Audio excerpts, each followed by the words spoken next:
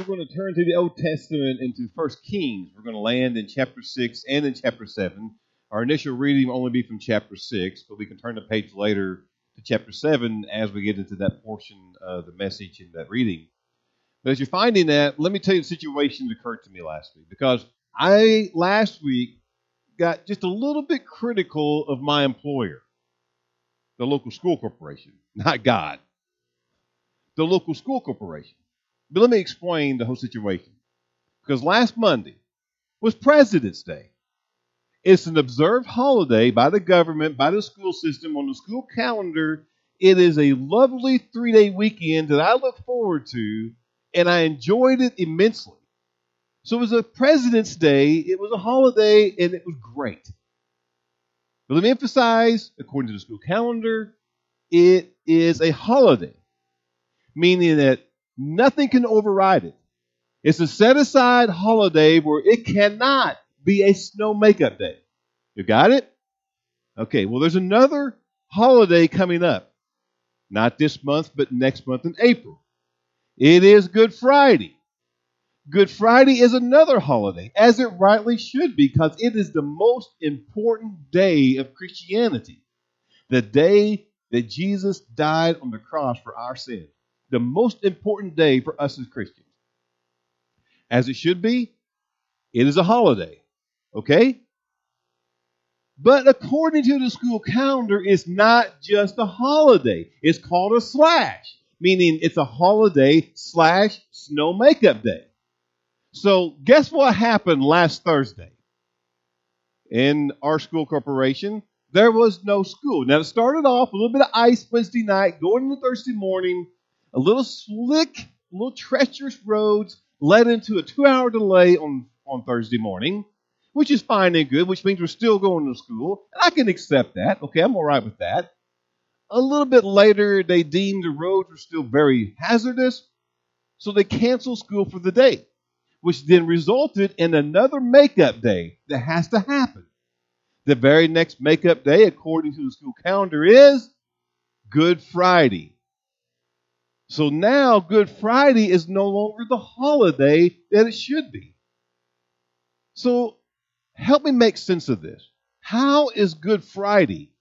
How is Washington's birthday or President's Day, whatever you want to call that day, early this week on Monday, how is President's Day more important than Good Friday? It is not more important. So yeah, I was a little bit critical this week, voicing that displeasure to whoever be willing to listen. I think maybe it fell on deaf ears. I don't know. But to me, it was a matter of priorities. It's a matter of principle that Good Friday is an extremely important day for all of us as Christians and believers. And Good Friday is and always should be more important than President's Day and should not be a slash. It should be a holiday that we all look forward to, celebrating what the Lord did for us. Again, to me, maybe not to everybody, especially maybe in the school system or in the world today, but to me, it is a matter of priorities. So having that happen last week, today we have a message talking about and focusing upon priorities. And simply stated, our priority should be Jesus and nothing else. That should be first. That should be foremost. Our priority should be Jesus. Our priority should be much more Jesus than our spouse and our children, our work and our career, any hobbies and sports. It should be more than shopping and money. Now, perhaps I recognize, maybe you've heard a message such as this before, that Jesus should be first, the priority in life. But is he? Is Jesus first? Is he truly your priority? The text we read from today, as we now go into 1 Kings chapter 6 and a little bit later in chapter 7, is about Solomon, who is a very, very wise man, arguably the wisest man to ever live. But perhaps a man that did not have God as his priority. As you will see as we'll go through the text today, I'll be suggesting that his priorities got out of whack a little bit when he began to build the temple and the palace, as maybe indication of how he had the wrong priority in mind.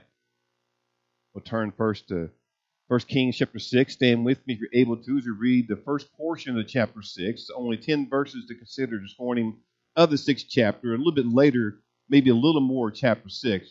But to get our flavor of what's happening with Solomon as he builds the temple, we first look in chapter 6.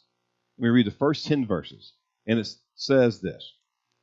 In the 480th year after the people of Israel came out of the land of Egypt, in the 4th year of Solomon's reign over Israel, in the month of Ziv, which is the 2nd month, he, Solomon, began to build the house of the Lord. The house that King Solomon built for the Lord was 60 cubits long, 20 cubits wide, and 30 cubits high.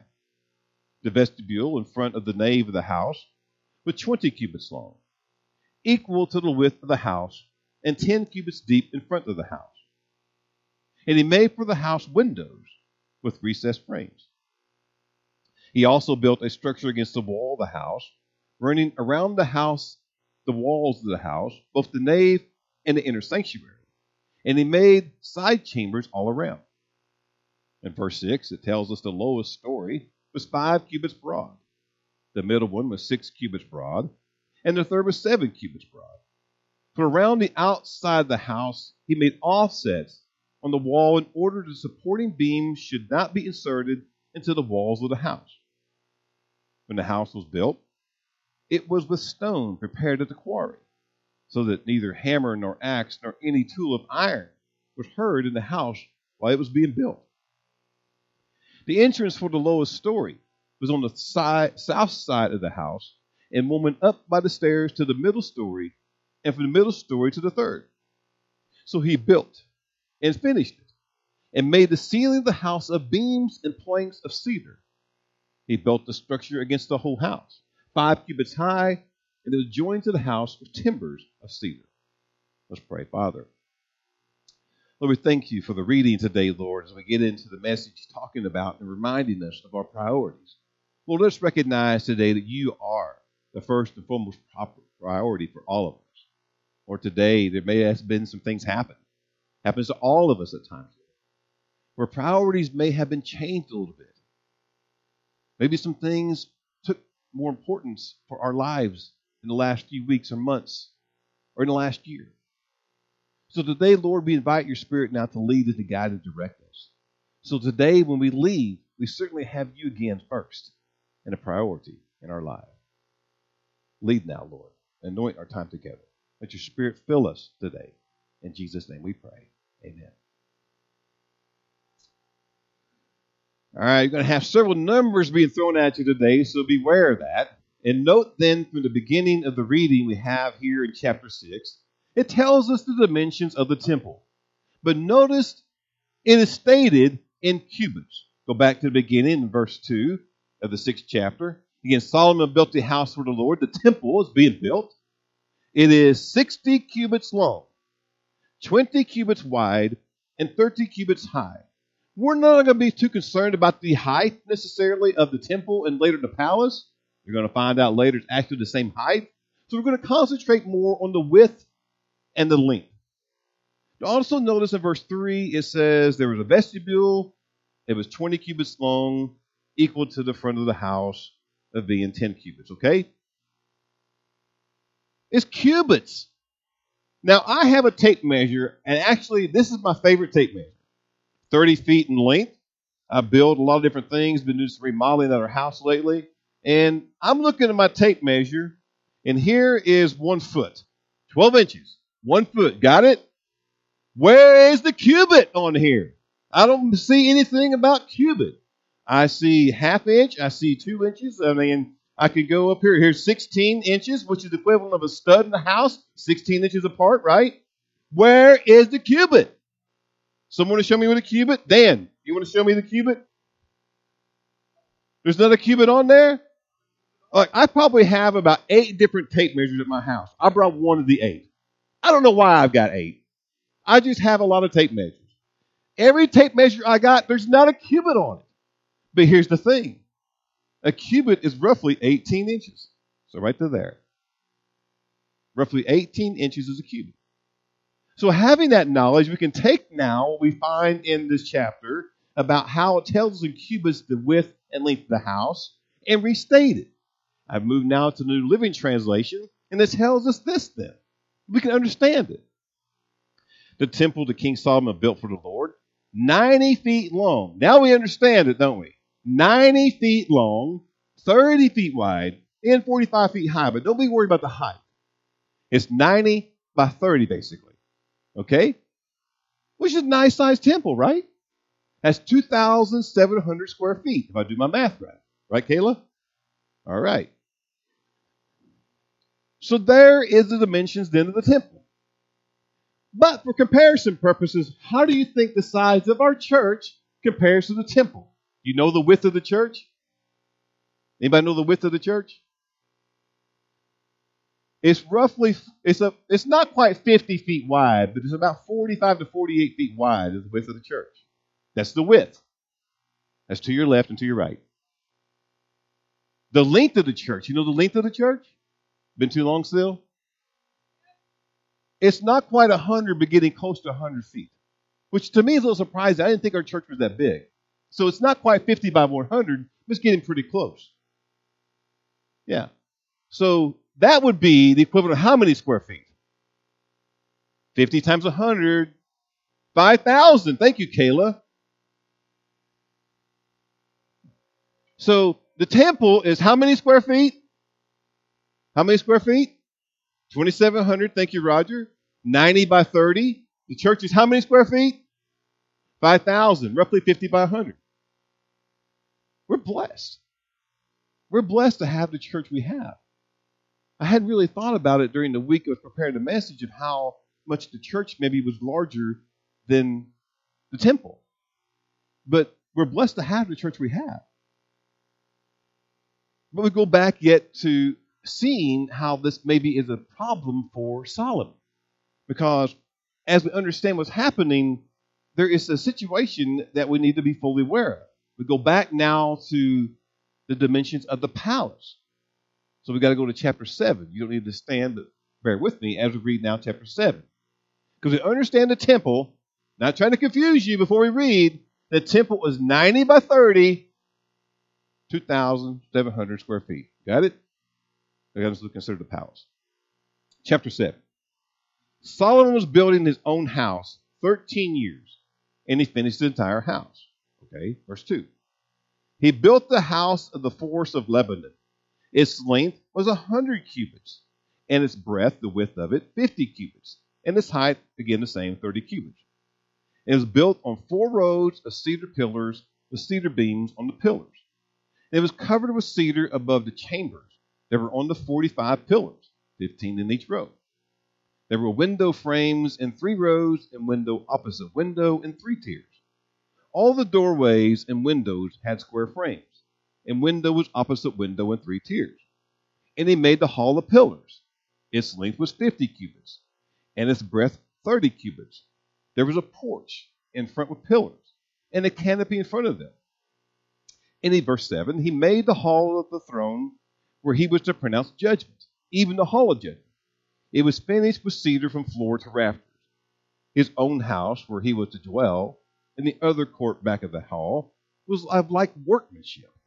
Solomon also made a house like this hall for Pharaoh's daughter, whom he had taken in marriage. All these were made of costly stones, cut according to measure, sawed with saws, back and front, even from the foundation to the coping, and from the outside to the great court. Now, the foundation was of costly stones, huge stones, stones of 8 and 10 cubits. And above were costly stones, cut according to the measurement and cedar. The great court had 3 courses of cut stone all around, and a course of cedar beams. So had the inner court of the house of the Lord and the vestibule of the house. There is a lot of reading and a lot of numbers. But let's concentrate on this. Did you happen to notice the difference between the size of the temple that's mentioned in chapter 6, and now the size of the palace, his residence, that he's going to live in, that he built in chapter 7. Did you notice? Verse 2. He built the house of the forest of Lebanon. Its length, here it goes, 100 cubits. The width, 50 cubits. The height the same as the other. 4 rows of cedar pillars, cedar beams on the pillars. We go back again from cubits to English standard, which we understand. The palace of the forest of Lebanon, 150 feet long, 75 feet wide, the same height of 45.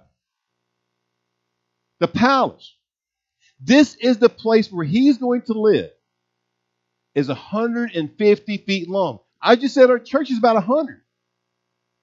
If you remember, the temple was only 90. The width of the place he's going to live is 75 feet. Our church is not quite 50. The temple that he originally built is only 30. Here's what's staggering. The square footage of the place he's going to live is 11,250 square feet. Roger, what was the size of the temple? 2,700. 2,700 for the temple versus over 11,000 for his place he's going to live, the palace. Maybe even more than that, or maybe in addition to that. We should note the length of time to build each of them. When part of our reading, because we go now to the end of chapter 6, bear with me now, end of chapter 6, it tells us the time it took to build the temple. In chapter 6, verse 37. In the 4th year, the foundation of the house of the Lord was laid in the month of Ziv. Verse 38. In the 11th year, in the month of Bul, which is the 8th month, the house was finished in all its parts. And according to all the specifications, he was 7 years in building the temple. 7 years building the temple, which is quite some time. But how long did he build his house? The extravagant palace. It's in this chapter 7 and verse 1. How many? 13 years. It took 7 years to build a smaller temple. He took 13 years, almost twice as much as to build the house. 7 years for the house, 13 years for the temple. You say, yeah, I understand that. Okay, the difference in time, but it's much larger. So, yeah, he took longer to build the house than the temple, but it's going to take extra time because the house is bigger than the temple. And that's completely true. The palace is larger than the temple and probably then will take longer to build. But should it have been twice as long to build the palace, his residence, versus the temple? I'm not so sure it should have taken twice as long. Yeah, it's much larger. But why should it have taken twice as long? Unless perhaps he's going to much more extravagant details and luxurious items within the house versus the temple. So I'm not so sure it justified taking twice as many years. And neither does Andrew Knowles, who states this. Solomon builds a palace for himself, which is called the Palace of the Forest of Lebanon, because of its fine cedar pillars and beams.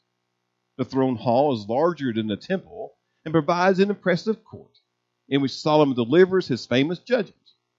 It takes 13 years to build this palace, which is perhaps an indication of Solomon's real priorities. I share with you that comment because Noel's observation is about the same as mine. That in regards to the palace versus the temple, he states the time to build is an indication in Solomon's priorities. As in, he gave a lot more attention to the place he's going to stay and live than the temple. Now, just so you know, Knowles' comment is just not one particular scholar who may be picking on Solomon like maybe think I am.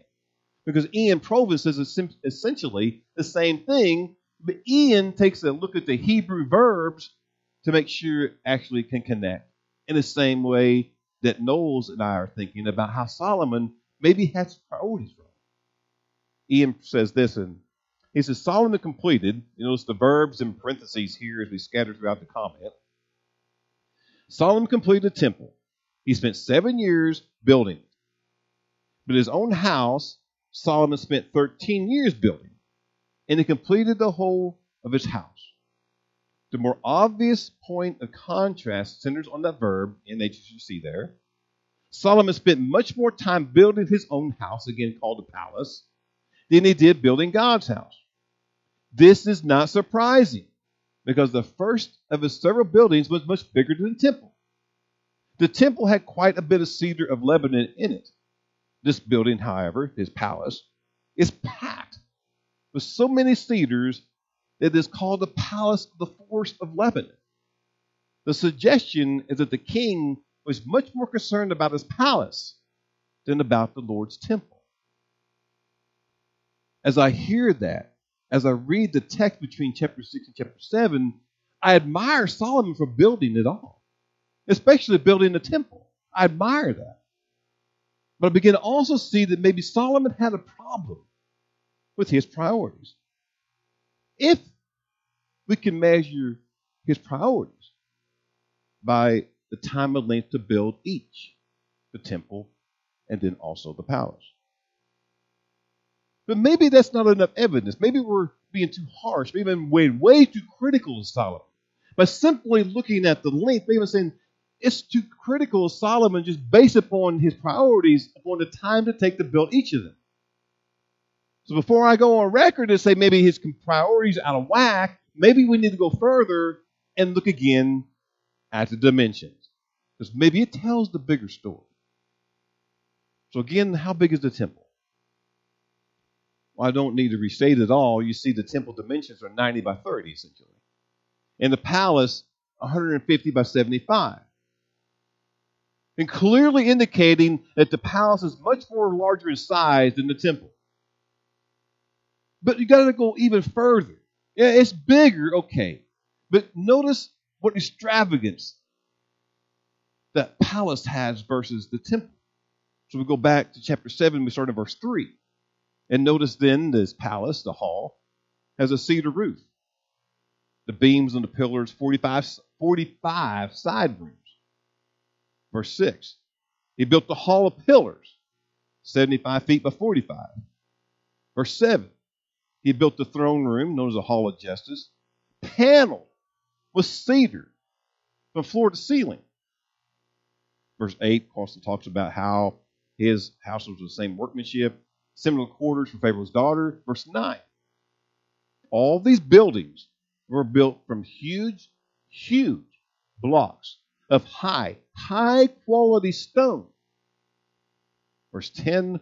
Huge foundation stones, 15 feet or 12 feet. Notice, if you will, then, that the palace is not only larger, the palace is filled of extravagant, luxurious amenities.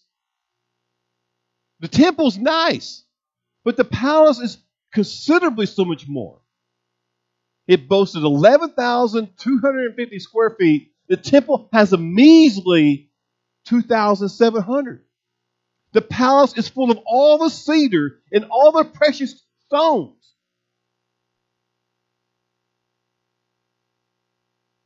Maybe somebody got the priorities wrong.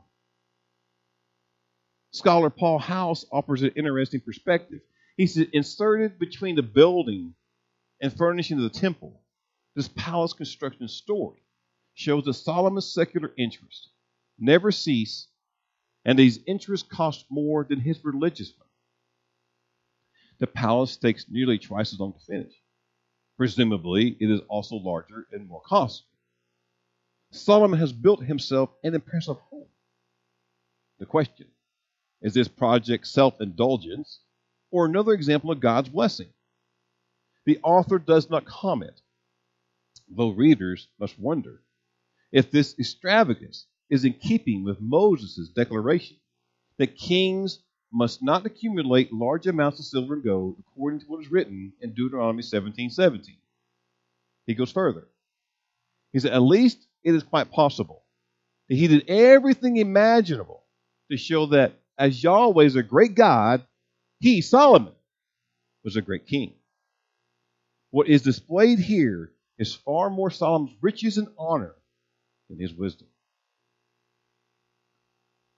Well, with the perspective offered by scholar Paul House, it leads to a particular observation in our first point today. That with the building of the temple and with the building of the palace, Solomon has demonstrated that his priorities are more in himself than in God. You see that? The way he built the temple. And I admire Solomon for building the temple. His father David wanted to, and David didn't get to, so Solomon did. So the way David built the temple and the way David built the palace, he demonstrates essentially that his priorities are more in himself than God. Now, as you heard that twice now, begin to apply that observation for a moment. Is that the same for you or maybe someone you know? Is it really necessary that Solomon need to have an extravagant house, the palace? I mean, think of your house. Think of your house and how much square feet do you have in your house? If I say the word correctly, it's square feet. How many square feet do you have in your house? Now, as I look around, I don't think anybody in here has a house or a palace 11,250 square feet. If you do, raise your hand. No one has you're working on it. 11,250 feet seems quite excessive. And it's full of extravagance. And I certainly would not want to clean it. And he didn't, by the way. He had people do it for him. But again, the point is that he has a lot of extra things that maybe he doesn't necessarily need. The size of the palace, extravagant, luxurious items throughout. So maybe, again, it's an indication his priorities are not what they should be. Years ago, many years ago, John, you and I did a quick little brief study on a study of pastors. Now, let me preface this by saying it was a really quick study, okay? It happened to occur at one of the finer establishments in Evansville called the Donut Bank. And we were gorging ourselves on donuts and enjoying some fine quality coffee, okay? So as we were talking amongst ourselves about different things, somehow the subject came up of pastors and their salary and different things like that. So, we turned to the best source for that kind of thing, Google, which may not always be true, but Google showed us that day that there were certain pastors who, one particular pastor, be nameless, has an annual income, a salary, that exceeds $6 million a year. Another pastor we found on our study, was that he was petitioning heavily his congregation for income, for revenue, so he could go out and buy that Learjet. And yet another one that we found on our study was one particular pastor who had a $23,000 toilet in their palace. Now, I have my tape measure where I do some building and some remodeling.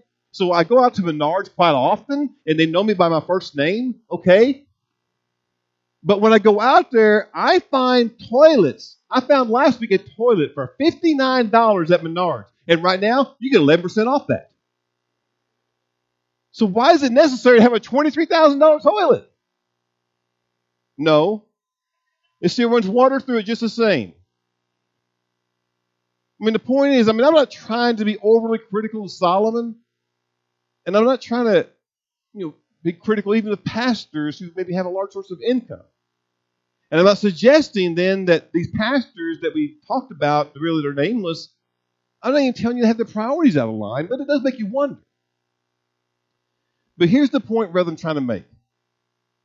Our second point of the message. That when we begin to do things to impress others, we tend to focus less on our priorities. We lose focus on our priorities when we begin to try to impress other people. Again, when we do things to impress others, we tend to lose focus on our priorities. We begin to focus on self rather than God. And that is not who we should be.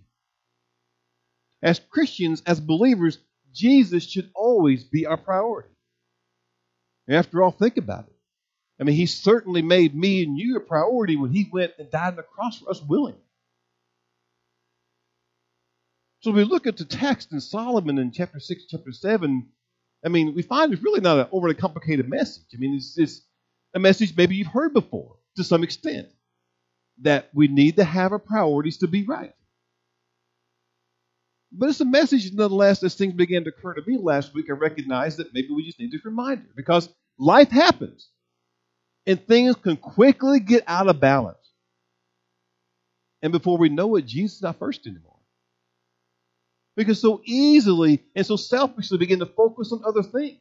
It happens to all of us. It seems no one is exempt. It's happened to me.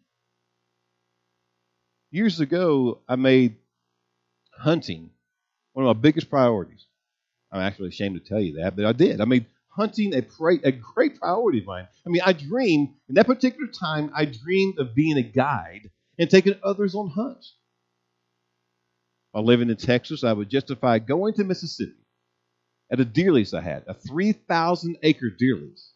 I would justify going nearly every weekend during the deer season of 3 to 4 months and missing Sundays. I would justify that in my mind, in my heart. I recall one particular Sunday where I decided to stay in Texas and went to church. And one of the men of the church asked me where I'd been. And I told him that I've been on a hunting trip in Texas. Well, his expression was all I needed to really receive. I mean, that made me realize how maybe selfish I had been by going on all these hunting trips. But just to be made sure he made his point, he added. I mean, the reaction was enough. His expression was enough, but he added. So you're putting hunting over God? Well, that hurt. So in my mind, I'm processing this, and I quickly replied, well, I take my Bible with me. I can still worship God from the woods. Which is true. I mean, we can worship God anywhere, right? I did have my Bible with me, yes. I mean, so some truth is to that we can justify and worship God anywhere. But it made me realize that my priorities had changed. That God had taken a back seat. And that was wrong. That Jesus should be first. And Jesus should always be first. And I wish I could tell you maybe it's the only time it occurred to me. But yet, as life happens and things do occur, it's not. Sometime later, maybe even earlier, whenever in Mississippi, my boys loved to play soccer. When they were younger, we still like soccer to this day. I mean, when the World Cup comes on, don't interrupt me when the World Cup comes on.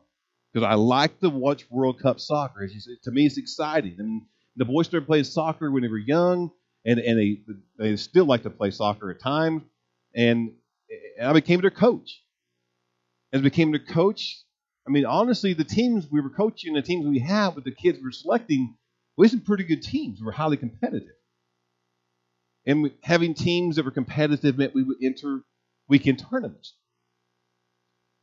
But typically, the weekend tournament would be played on a Saturday, and you would enter what's called a round-robin tournament. You have a group that placed you in, and you play everyone in a particular group, and the winner of the group, based upon their wins or most points, would advance to the next round. The next round was on Sunday. It's the same format being used at the World Cup, and it seems to work, except the next round was on Sunday. One particular team I was coaching then, over with Chase or Tyler at the time, had a young man that come to me and said, Coach, I can't play on Sunday. I said, why not? He said, because my dad's a pastor. We go to church on Sunday. So we made it to the Sunday round. We won our particular grouping. I was looking for this young man, and he didn't come to the game. And honestly, as a coach, he kind of aggravated me because he's a pretty good player. I'm looking for him to come to the game so we can win the next round and maybe be the champions. So it aggravated me.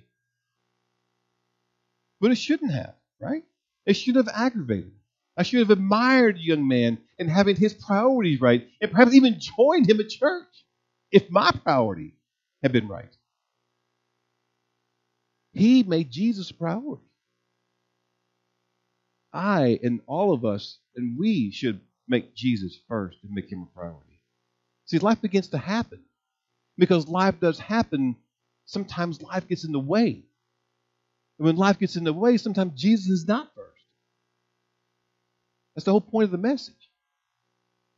I'm not sure if you were here a couple of weeks ago, because it was a particular Sunday when it was kind of really slick outside. And so, but that particular Sunday, I remember everything about that message, but I remember sharing with you that Sheila and I, on the Saturday before the Sunday, had gone out throughout the community. We went to Oakland City, everywhere here. We went down to Somerville and different places. We passed out the flyers for the benefit that was going to be for Ray for her passing and for Nick to receive the funds from.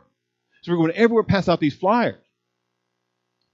Well, the church we found in Somerville had a message board outside their church like we do. The only thing we have on there is about our our service times. But they changed theirs basically weekly. And the sign said this: Jesus should be the reason you miss everything else on Sunday. Which has a lot of truth to it. Jesus should be the reason you miss everything else on Sunday. And if only I knew that, and I did know that, back when I was coaching or hunting. But it just shows you how so quickly we lose focus. Something else becomes more important. It positions itself as number one. Jesus takes a step backward in our lives. But it tells us, reminds us how Jesus must always be our priority. He must always be our priority. Now, in case you're wondering, none of this means that we cannot or never enjoy or have hobbies or sports or have family fun. Because all that has a time and a place in our lives. They should be kept in balance. All these extracurricular things must be kept in balance. And it should never be our focus. And should never position themselves as first. We should always have Jesus first in our lives. The first thing every morning, we should be ready to thank Jesus for that day, the sacrifice he gave to all of us, and how really we are so blessed. The first thing every morning, we should begin to meditate and pray and just thank Jesus for being who he was and for thinking of us on the cross.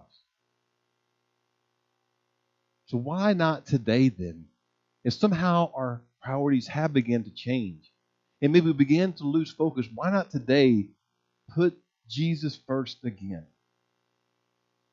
Why not put the man God?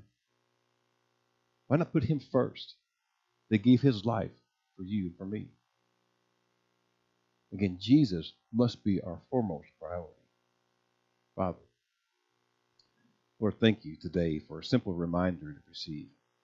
I recognize, Lord, how it can be painful even to hear these words and how we recognize that sometimes maybe Jesus wasn't in a particular moment first in our life. That's what the message essentially reminds us of today. So, Lord, let us today reestablish our priorities. Put you first. We do love you, Lord. We do thank you so much for the sacrifice you made for us. And today, then, we position ourselves to honor that sacrifice by putting you first in our life. We're thankful. We're blessed. We're so grateful, Lord. We're so thankful that you thought of us, that you willingly died for each of us. And today, we position you first in our life. Thank you, Jesus. In your name we pray. Amen.